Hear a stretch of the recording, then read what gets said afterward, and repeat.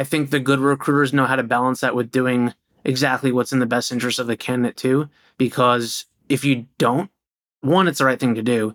Two, I think you build if you want to be a recruiter for the long term, you build your reputation on both sides by doing the right thing by both sides and getting referrals from candidates for other candidates that they know.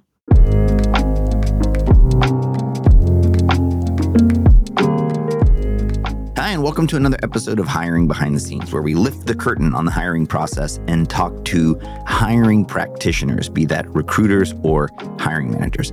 This week, we are with Keith Schneider, who I've had the longtime pleasure of knowing. We've been friends online and have had really great conversations. We've worked together in different capacities, and he is going to talk about the difference between agency recruiting and in-house recruiting. He spent the bulk of his career at a small boutique recruiting firm and is now an in-house recruiter at a large, amazing tech company.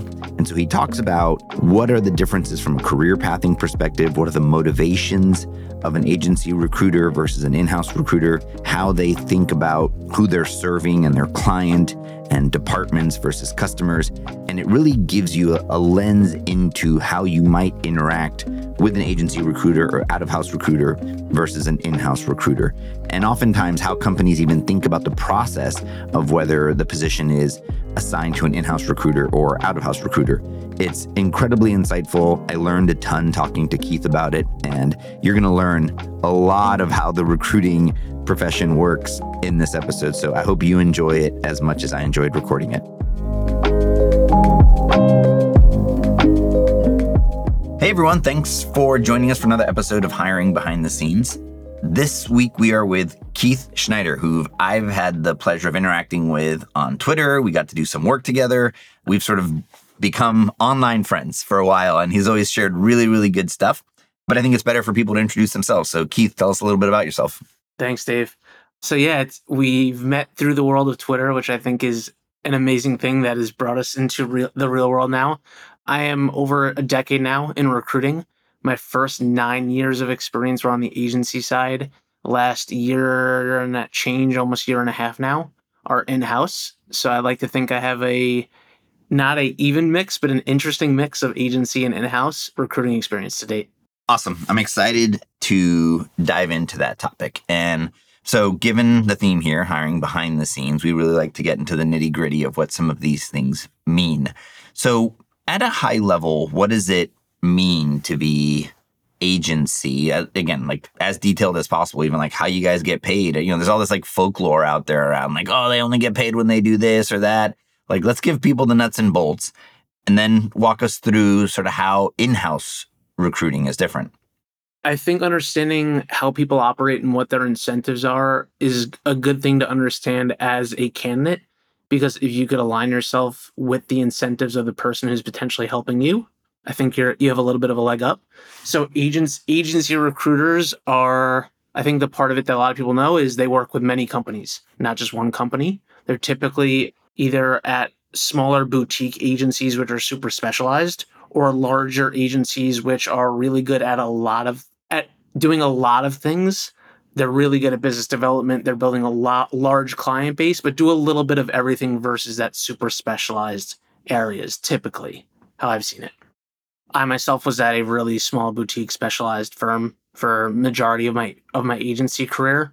We focused on working with tech companies across just 2 or 3 areas, mostly marketing, product management, customer success, and sales kind of combined in one, all for startups all the way to publicly traded companies on that side of things. So I think understanding that they're working with a bunch of different companies who are typically bringing them in under 2 reasons. One, either they've tried the search themselves and are having a really difficult time identifying the right talent for that search, or 2, they're super busy, don't have the bandwidth to do it themselves within their internal teams or however they typically go about hiring, and are adding augmented efforts from an external agency at that point. The agencies come in, the experienced agencies typically have like a pretty set structure. Hey, this is how we do things. This is the value of what we bring. This is the type of process we want to run, obviously in conjunction with what that team typically does for their interview process.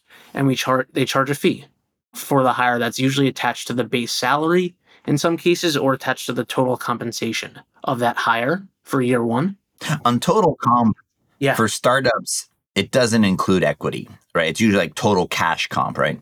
usually total cash. So excluding RSUs, excluding equity. Correct. And then for like executive level searches, they'll do like a flat large fee typically. And is that like some percentage of comp or more just because the numbers get so big they cap it? Some will just do a minimum because it's like, hey, here's the level of service you're getting. That entry point could be a very large number kind of thing. Others will do like X percentage up to the total cash comp. My understanding is that there's two kind of primary models, but you know better than I do, but there's retained and contingent. Yeah. Is there more to it, and can you explain those? Yeah, I think it's evolved over the years, but what I was just highlighting is more on the retain side. So they're typically not coming in at your associate level positions, manager, even really senior manager or director in a lot of cases, doing more of that like executive leadership and up type positions. Those are those big either one time plus kind of fees.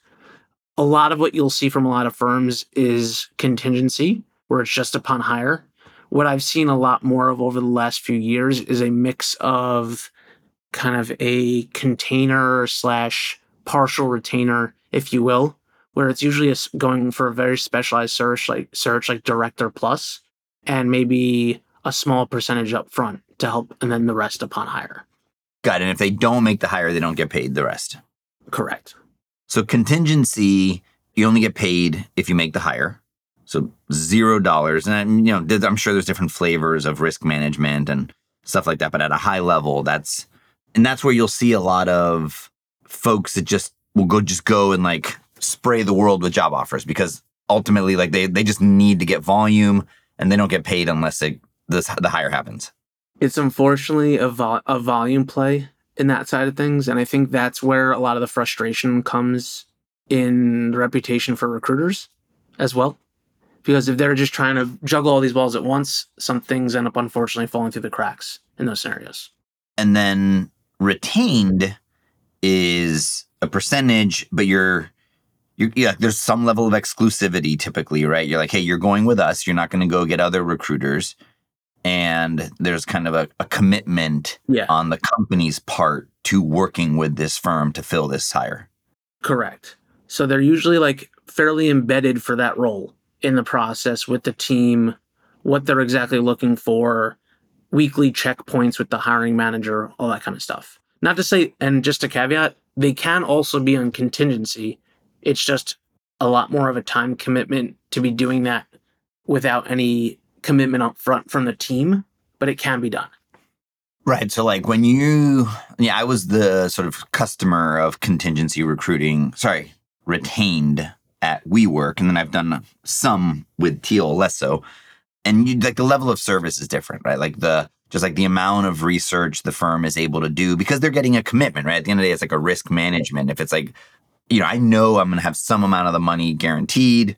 I can now source, I can put together packets, I can do briefs. There's just there's much higher quality service, but you're expected to pay for it. Oh yeah. I mean, I've built out market maps for companies, built out presentations on like what candidates are out there on individual like profiles and things like that. So there's a whole other level at that point. And also fee structures are different, right? Contingency, I mean, every firm can do it, whatever, but they're like in the 20s of percents I've seen, like typically, and then retained, depending on the function, could be like 33. Almost like 100%. Yeah. Typically like 33% though, as like a general guideline. That's like more standard. Yeah. Yeah. I remember when I was at WeWork, it was some position. It was like some very white glove, very like specialized Tech Valley recruiting firm.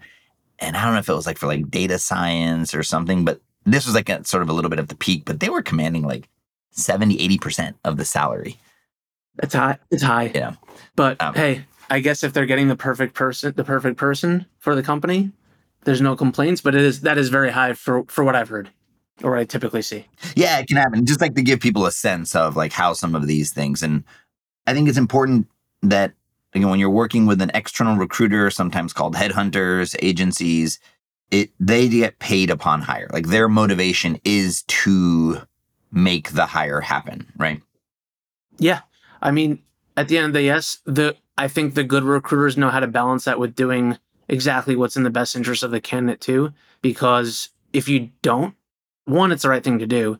Two, I think you build your if you want to be a recruiter for the long term, you build your reputation on both sides by doing the right thing by both sides and getting referrals from candidates for other candidates that they know, Hmm. and then for companies for other companies that they know as well. So there's a few people I know that I feel like they have a level of confidence in leaving a job because they've been placed by a recruiter, an agency, and they've got very good relationships. And they just know that at any point they can sort of call this person and be like, hey, look, I'm kind of thinking about something different. Do you know? And it's a win-win because they can, like, they know. So there is very much, even though agency recruiters don't serve the candidate, there's a lot of value in maintaining these relationships. Yeah, especially I think and that kind of goes back to what I was saying before. Like, if you have trusted recruiters that you work with on the agency side that are specialized, even more so, because they're not just going to have one-off positions typically. So if they're the recruiter that works on customer success, if they're the recruiter that works on product management, they might be working with two, three, four companies at any given time who might need someone of your skill set. So they can sort of bring you to multiple companies. Yeah. And how often I also know that when I've worked with agencies, they have like I'm going to date myself here, Rolodex, a database of contacts. And like it's not like they start from scratch, right? Like part of them being in the field and having this like focus and this specialty is they've got like a database of people that they know are looking and that they could potentially like tap for opportunities rather than like a cold start. Again, I think it goes back to how specialized they are. Mm-hmm. If someone's touching a bunch of different areas, as much as they probably say that they have that ready to go, it's really hard to unless you're super concentrated in your efforts. I think, again, for any company listening or hiring manager listening, I think that value of like, hey, who do you have or who do you know? If anyone tells you they have 10 people waiting, they probably don't, kind of thing. But it's like if they're constantly working with candidates in this space, they might have, hey, this person wasn't good for this company because they were focused on consumer finance and we needed somebody who's doing something completely different. But I think they could be great for your company and they might already have 2, 3, 4 people. And I think really where it helps is that like that time to shortlist is really sped up in that situation. Now switching to the corporate side or in-house, or I don't know what the right sort of shorthand for that is. Yeah. How does that start to be different? Because you've now made the switch. So interestingly for me, not as much because we've gone specialized in the areas we recruit for. I think if you're with a smaller team where someone's doing a little bit of everything, it goes back to some of those problems I was talking about before. I think work when you have like identified swim lanes within a corporate recruiting environment, it helps build some of those like I already know X, Y, and Z candidate that I spoke with 5 months ago who wasn't ready, but they said get back to me in the summer, or someone who wasn't exactly a fit for this business line but is a better fit for this business line. So I think a lot of those advantages of the advantages of being an agency recruiter with specializations comes into play in this kind of setup. So it's actually pretty similar in that sense. Is another area of difference the sort of ratio of outbound to inbound candidates, or active passive, I guess is kind of like the recruiter language, when you're working on an agency versus corporate? Yeah. I mean, there's very few, I say this like admittingly being from that side, the other side, there's very few agencies who have like a name brand where people are just applying. It's largely outbound. Don't get me wrong. There's so much outbound being in-house too, but especially if you have a brand name as a company that you work for when you're in-house, you start to get more inbound, you start to get more referrals.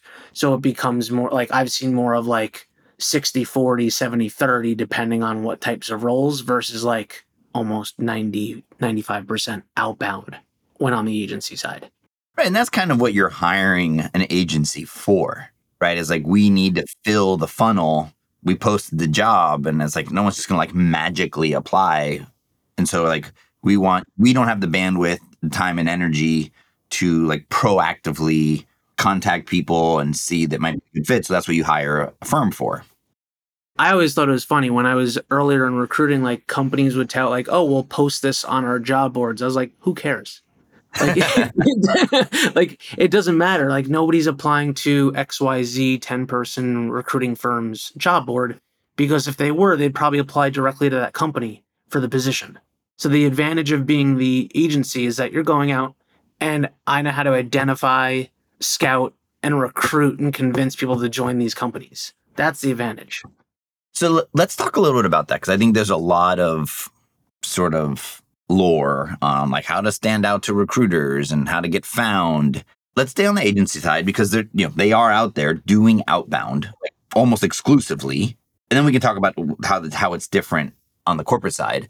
But like, what was your process? So you get an assignment. I think you worked mostly like with marketing and go-to-market kind of positions.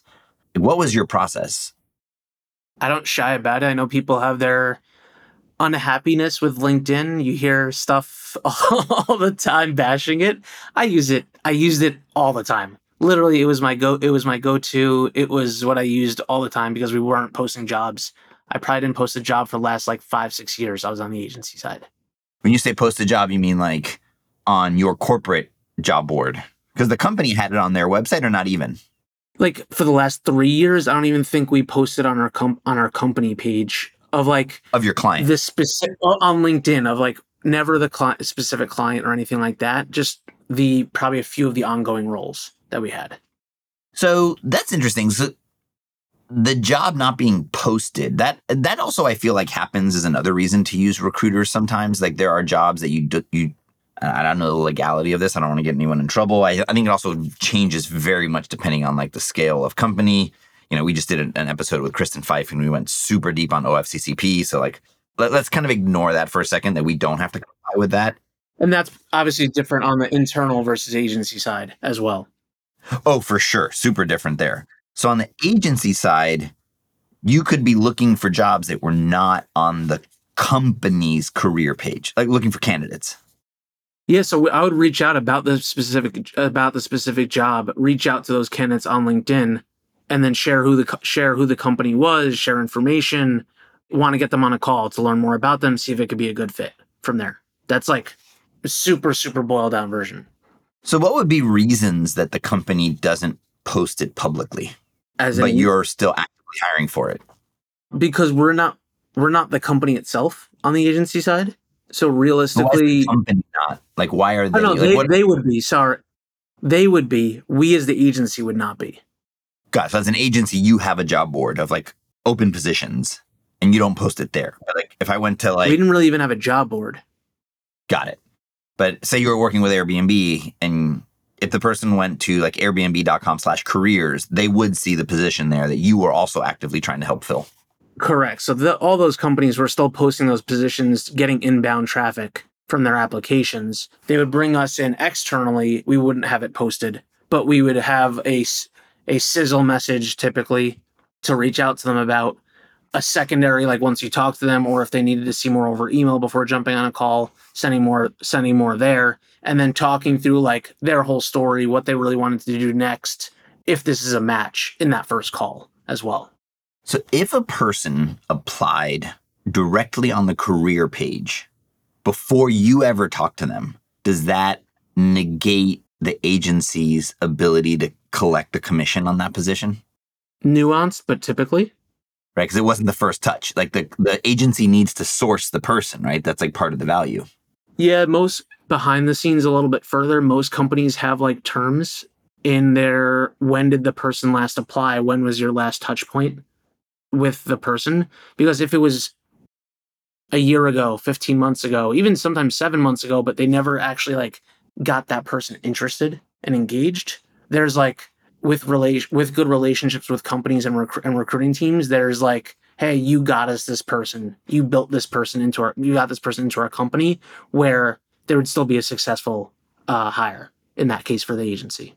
So now switching over to the corporate side, because there's companies that use both. Yeah. How does that division of labor start to shake out? Like, okay, this position we've given to firm XYZ, this one we're trying to fill ourselves internally. I think it depends on volume. There's probably a lot of different, like I've only been inside in house at one place, so I can't speak for like how every company divides it up. Just from what I spoke, a lot of what I talk about is more from my experience on the agency side and like how companies thought about it, what they shared with me when working with them for a while. Just a lot more of like, hey, this is where we have bandwidth, or this is where our recruiters are really good and have relationships and know how to build things out. This is where we have a little bit of a gap. That's how I've typically seen it. Sometimes also just like really good recruiters do the job really well, get unlucky sometimes as well. They'll bring in a firm afterwards, just say, hey, we need another set of eyes on this. We want to bring in another firm who might have different relationships with candidates than we have right now, kind of thing. I've seen a little bit of everything. And once internal teams get a little bigger, they do start to like break up by function, right? Because you like just like you have a network, so you're talking to marketers, you're talking to engineers. What do you see as like the not a mega company, right? Because they can get like super specific. But what do you see as like the initial distribution once a company can have like a full on recruiting team? How many functions they're covering, kind of thing, or how Yeah, many? like is it like this person's usually like sales and marketing, or they'll do like engineering and product management. Like again, every company can slice it and dice it differently, but Yeah, like what do you see as like the first pass of segmentation? the first one is purely business and engineering, typically. Mm. That just like as much of an even split there. From there, I've typically seen like then they'll go from sales and customer success will be split out on the business side from the rest of G&A and corporate functions. And when you say business, that's basically like when you first said it, it's like everything that's not engineering. Yes, Okay. I realize I probably should have explained that. Literally everything that's not engineering will go on that side. And then like realistically, as teams get a little bit bigger and could support more, like you'll see product and product design. At least I've seen like separated from an engineering recruiter and somebody just doing those two. Then maybe a data science and technical solutions recruiter will be added from there. And then on the business side, the non-tech side of things, like a G&A person who covers everything from accounting, finance, and legal to facilities management kind of thing. Is there a level at which like recruiting, right? There's like campus recruiting that are people are trying to get like fresh grads and stuff. But is there like levels where recruiting makes sense? Like, look, more early positions, we just get online applications. Once it starts to get a little more senior, we have to do more outbound. Maybe a better form of the question is, does the ratio of like inbound to outbound applicants change with seniority of positions?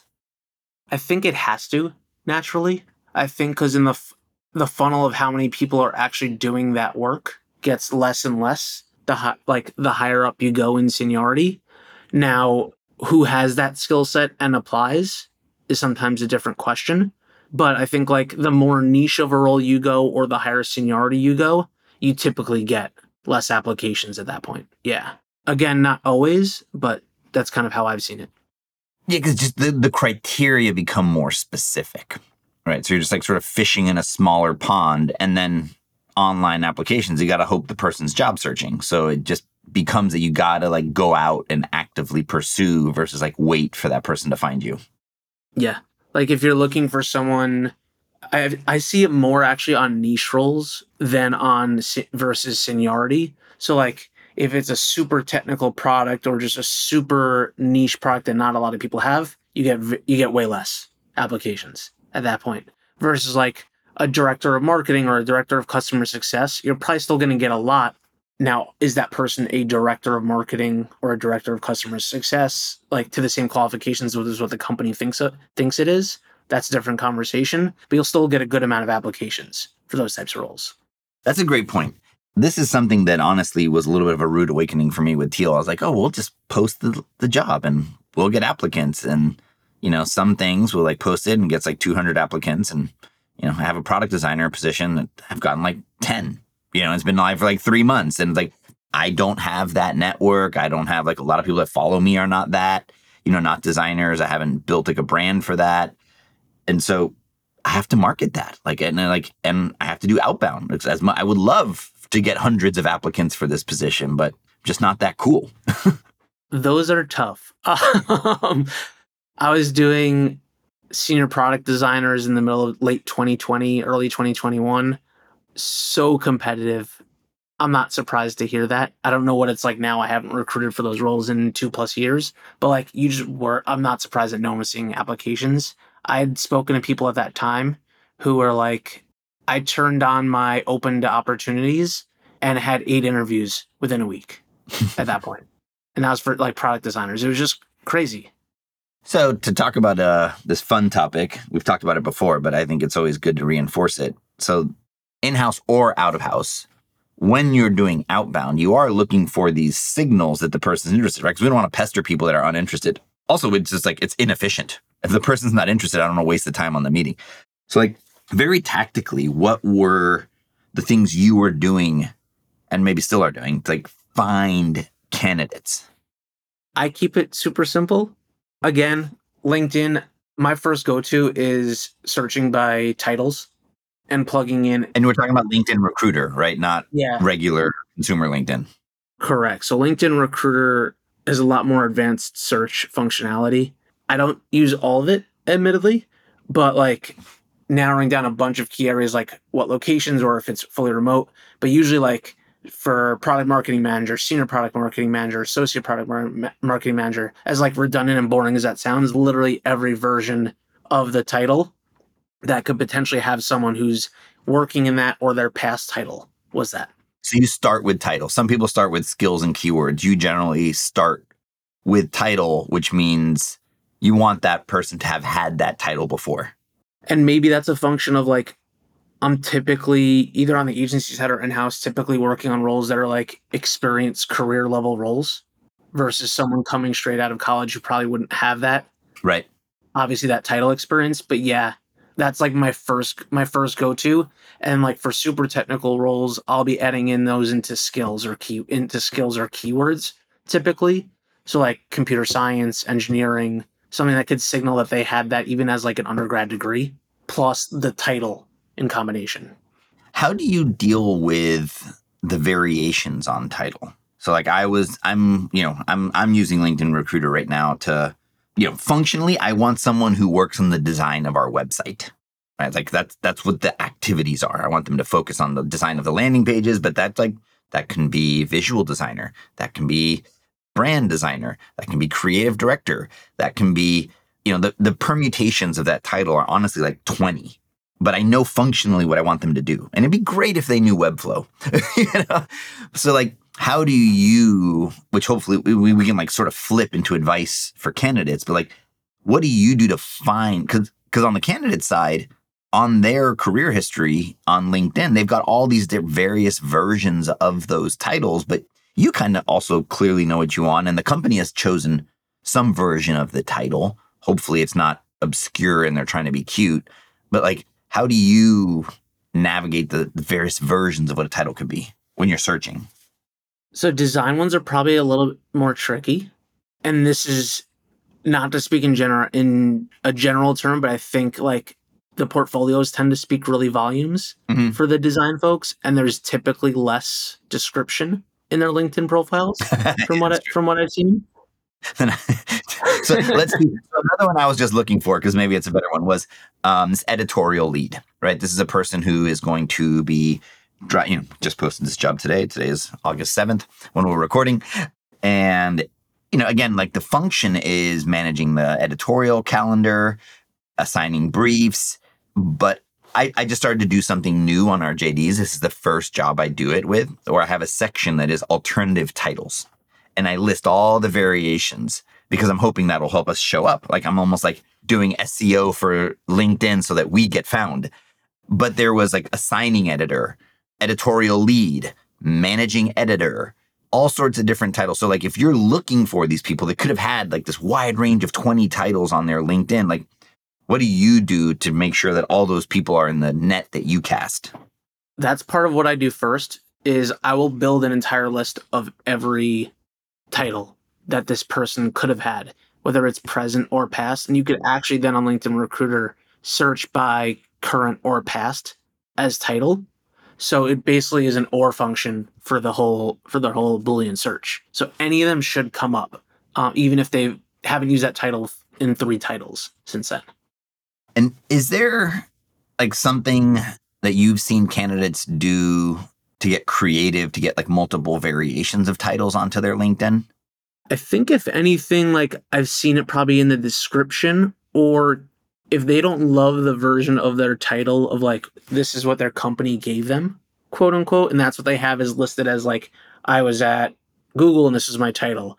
But like people get creative with their headlines, and the headlines are very searchable on LinkedIn. So that's an area to be like, all right, I know that the title I want to be going after is this, but it's very closely aligned with what you do anyways. I think that's a good time to use it in there or in the body of the description underneath the role itself. Either of those will come up in a search, so I think either can work. I believe, I could be wrong, I believe headline comes up faster though from an SEO standpoint.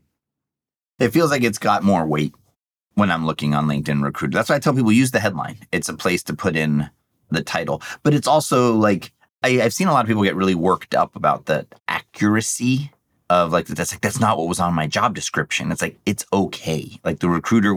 So it's almost like because some companies get funky and it's like really not helpful. So what I tell people is like, put it in parentheses. Like what is the more like normative understanding of that title?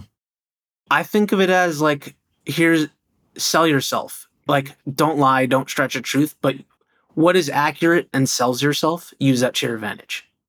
What about seniority? Like, I feel like that's a tricky one that people get really anxious about, right? So if you are managing managers, you're a director.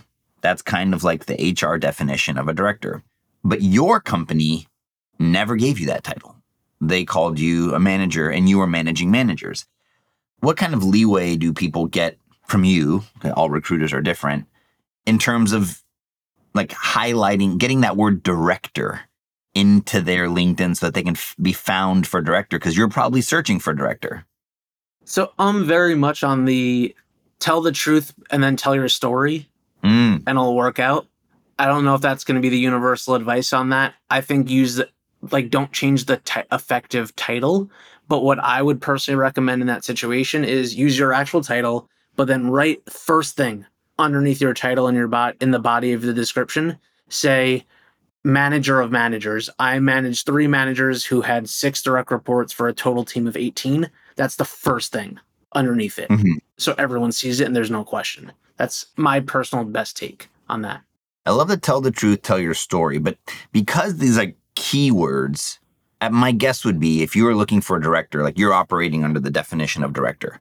And this person was like functionally a director, but they don't have director anywhere on their LinkedIn. Like, is there a way that doesn't look like suspicious for them to get the word director on there? I would put it in the open to work section titles and then put all the different versions of that title with director in the positions you're open to. This way you'd still show up in those searches. Yep, that's a great call. The open to work. And so when I use LinkedIn Recruiter, that's one of the first filters I do. It's like, okay, 1,000 possible candidates, 500 are open to work. That's the first button I click so I can be like, all right, these people are game to talk. Same here. It shortens the list, and then I go back the second time of the people who aren't open and go through who else looks like it could be a great fit as well. So that's what people need to understand is like, we need to fill these positions. Every day that it goes unfilled is not helping us. So any signal you can give us that you can help speed up the process, we're going to take it. Now, I think it gets a little conflated with the green banner, non-green banner. I think it goes without question that if you are currently employed, you should not put the green banner. It's just like, We're not in a world where that's the case. And then I do think, like we talk about this a lot with Laura Gassman, there are people that will judge you for the green banner. You know, is that number 1? Is it 100? Is it 1,000? I don't know. They exist. I don't want to pretend like they don't. But I think the positives far outweigh the negatives. Yeah. And you could do the open to those opportunities without doing the green banner. Right. So the people who have LinkedIn Recruiter will still see that you've selected that private open to work. And that's where like the list you're talking about in terms of coming up on that shorter list. That doesn't mean you need to have a green banner around your profile picture still, but you still effectively get the same thing done. One thing I'm noticing as I'm searching is there's people who just recently landed a job and they haven't turned it off. Oh, yeah. And it's like, I'm like doing like, look, I'm not going to reach out to this person. They just started this job a month ago. I can't imagine that they still want it on. But I don't know, any thoughts there on folks that forget to turn it off? Or is was like a happy accident sometimes? Maybe a new opportunity comes along. Yeah, I think that's what it is. I think as like a rough guideline, I've typically used like if it's still on after 3 months of joining. Mm. I think mentally, whether it's consciously or subconsciously, I'm like, oh, maybe they're not as happy in this new move, and they still have it.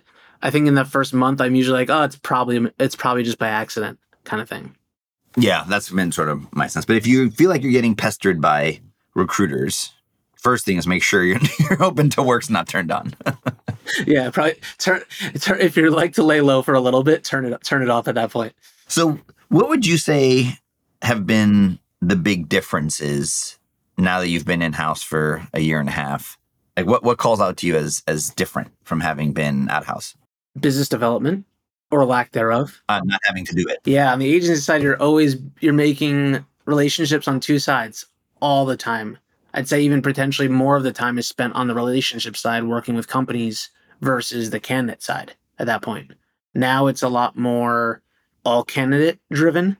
And then Mm. how do I set up my company for scalable processes side of things? That's where like a little bit of the time gets replaced at that point. And I think I'd love to just say it explicitly. In-house recruiters don't generally, I feel like majority of the times, make a commission. Yeah, I don't want to speak in 100% absolutes. There's probably could be bonuses tied to it, but correct. I haven't heard of any that actually make a commission on the Yeah, in-house I've side. never seen it. Yeah.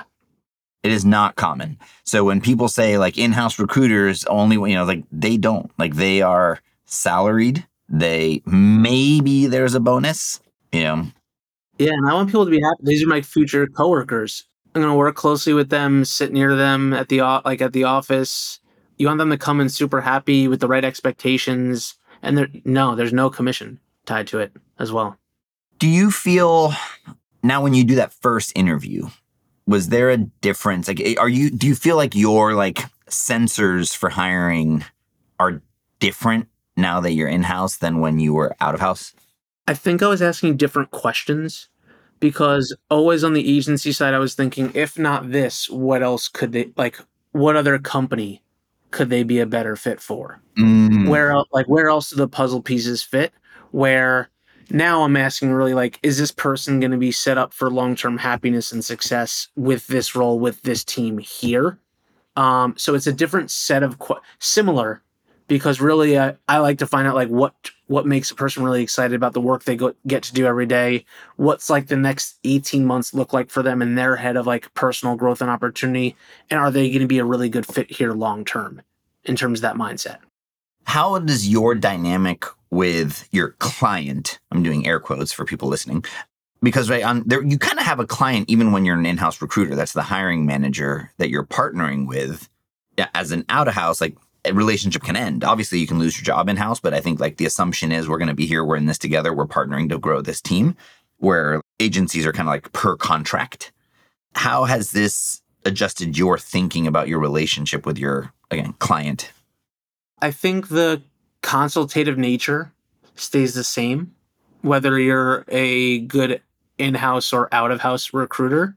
I think you nailed it in terms of like everyone knows both sides are in it for the long haul when you're on the in-house side. So I think there is a like pre-bought in nature where you don't have to sell yourself as much to the now I'm with you, I'm air quoting as well. On the in-house client of like, hey, we need to figure this out together. We need to get this right. Maybe proactively we set an extra meeting, knowing this is like an extra weekly cadence of a meeting, knowing this is going to be a difficult search to review candidates, to review conversations that we're having. I think it speeds up that process because you're like already there working with them. They know there's no question about your best interest. What's your best interest also at that point? Right now, I would imagine for any recruiter listening, like your allocation of time is different, right? You talked about needing to do BD or sales, right? Because ideally you have like ongoing relationships, but not guaranteed. I would imagine like out-of-house recruiters are the first to go because they're expensive. It's like, hey, especially if you've got in-house recruiters. So like the way you can invest your time as a recruiter is different, right? Yeah. I mean, I like to think I got better at it and built more relationships as time went on. I luckily and was fortunate enough to have to get to like scale it back a little bit in terms of how much business development I was doing.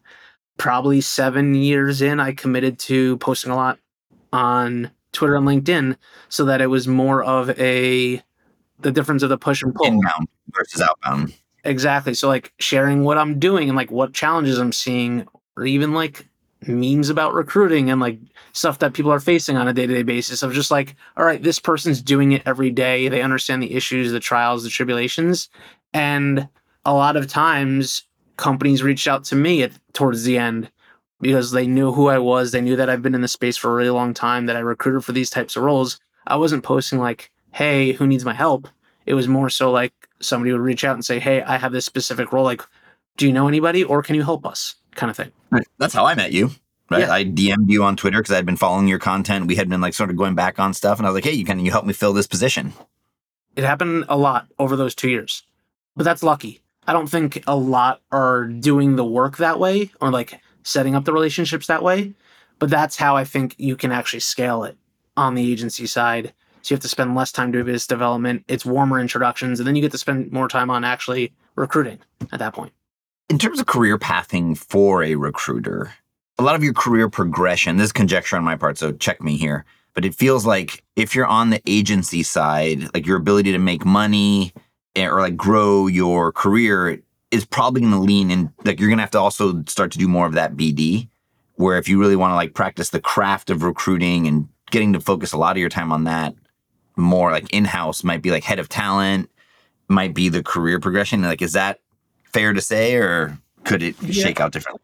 Yeah, I think it could shake out very differently depending on the strategy of the recruitment firm that you work for. So if you work for a really big firm, as you go up, you get more responsible for business development and leading a team that's doing either business development or recruiting. A lot of the big firms have it split where they basically have one team doing the sales, one team doing the recruiting, and they work together in the middle. So that's how you kind of build your career on that side.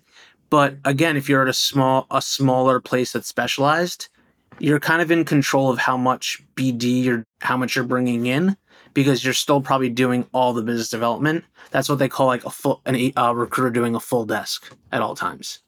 God, that means doing sales and recruiting. Correct.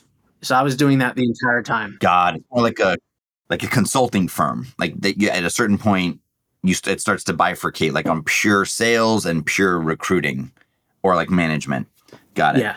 That makes sense. And then in-house, you could start to do some management, but when does that happen? Or are you doing recruiting for like actual hands-on recruiting for a while? I mean, I am. So I'm actual hands-on recruiting. I think there's also depending on what company builds in terms of tracks. So they could build you a long-term individual contributor track where you have no intention to go into management, but typically like the complexity of the roles, the seniority of the roles will grow as you grow. And then you kind of become like the mentor to other recruiters, but you're not effectively managing anybody. Or you go from like associate recruiter to senior recruiter to management and lead kind of a small team and then grow from there as the other side. Well, I feel like a lot of the job search advice out there almost like assumes every company has a recruiter, but I think a lot of companies don't. It's kind of a luxury, like once you're a little bit bigger. Like, what have you seen as like headcount or like some business metric when companies actually start to have recruiters versus it being like the founders or the hiring managers directly doing the recruiting? Yeah, I think like first 20 employees is always founders doing those first hires.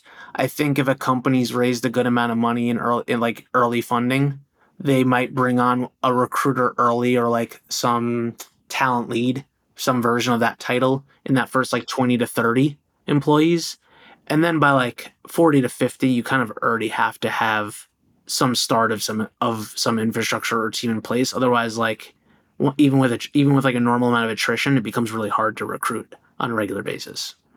That makes sense. So if as people are like looking for companies to work at, there is like this, I think 20 feels like the right. It's like anything under 20, they probably don't have a recruiter. So you might be speaking to hiring managers directly, like CTOs, CEOs, product managers, like look for those senior positions because those folks have to do their job and find candidates. And I don't think those companies are also just getting the influx of candidates. that people think. Like, I think we all want to work at these like big name brands, but I still think there's a lot of really great companies at that like sub 20 threshold that are doing great and are like really struggling to find candidates. Yeah. I mean, companies with recruiting teams struggle to find candidates because they don't have time to do all the recruiting and sourcing. So imagine somebody who's building their own product simultaneously has to do this as a secondary or tertiary job. Really, really hard to commit time on a regular basis. I would assume they're like, all right, I'm going to block off a half hour on this day and I'm going to source 5 candidates. I'm going to try and find 10. Like that's like the kind of effort. So if you see a job with a company that's 20, 25 people and you're not like, hey, I don't see a recruiter at that company, I think that's the perfect time to reach out to somebody on the leadership team or who you think the hiring manager is for that role.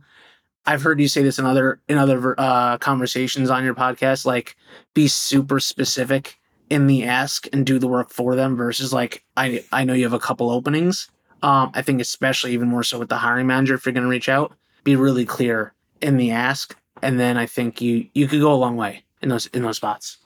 Yeah, I think it's like all job search advice. It's the context is really important. And I think a lot of it is sort of made in this kind of like very stereotypical, like large company with recruiters that have some like fancy ATS. It's like, that's actually just really like the Fortune 100. And there's so many companies that are not that. Yeah.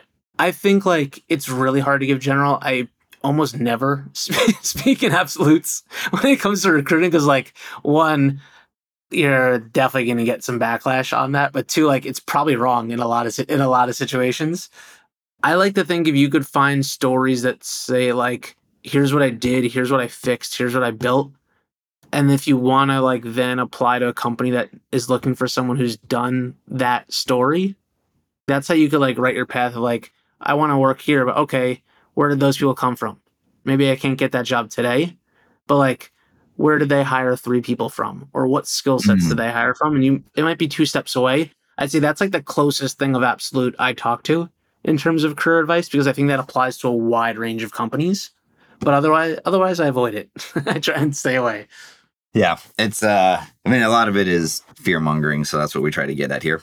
Well, I think this was awesome. I think that we just shed a lot of light on, this kind of agency side, how to think about it. We haven't covered it on the show before. So this was super awesome. This was great, Keith. How can folks follow? Are you posting on X as actively as you were on Twitter? How can folks find you? I admittedly have said Twitter like 12 times this past week. So I've been corrected. I'm posting less, but I'm still on there at Schneider KJ on Twitter. And then obviously on LinkedIn as well at the same name. Awesome. So we'll make sure to link to that in the show notes. This was super great. I learned a ton. Like there's a lot of the nuance around the agency side that I didn't know, and sort of seeing the comparisons was awesome. So thanks so much for joining, Keith. Thanks for having me, Dave. Awesome to catch up. Appreciate it. I hope you enjoyed listening to that episode as much as I enjoyed recording it. We are here to help job seekers. The point of this show is to give you the behind the scenes look at the hiring practices of companies and to debunk a lot of the myths and fear mongering that's out there. So if you like the show, please subscribe. Would love for you to write me on LinkedIn or comment on one of my posts if you'd like to be a guest. We're really looking for practitioners that are in the hiring role, whether it be a hiring manager or a recruiter. We want to give people that inside view to what it looks like to be hired and to understand the inside view of how companies operate. So please let me know. And if you're job searching, check out tealhq.com. We are here to help you land a job you love. All right, thanks, and we'll catch you on the next one.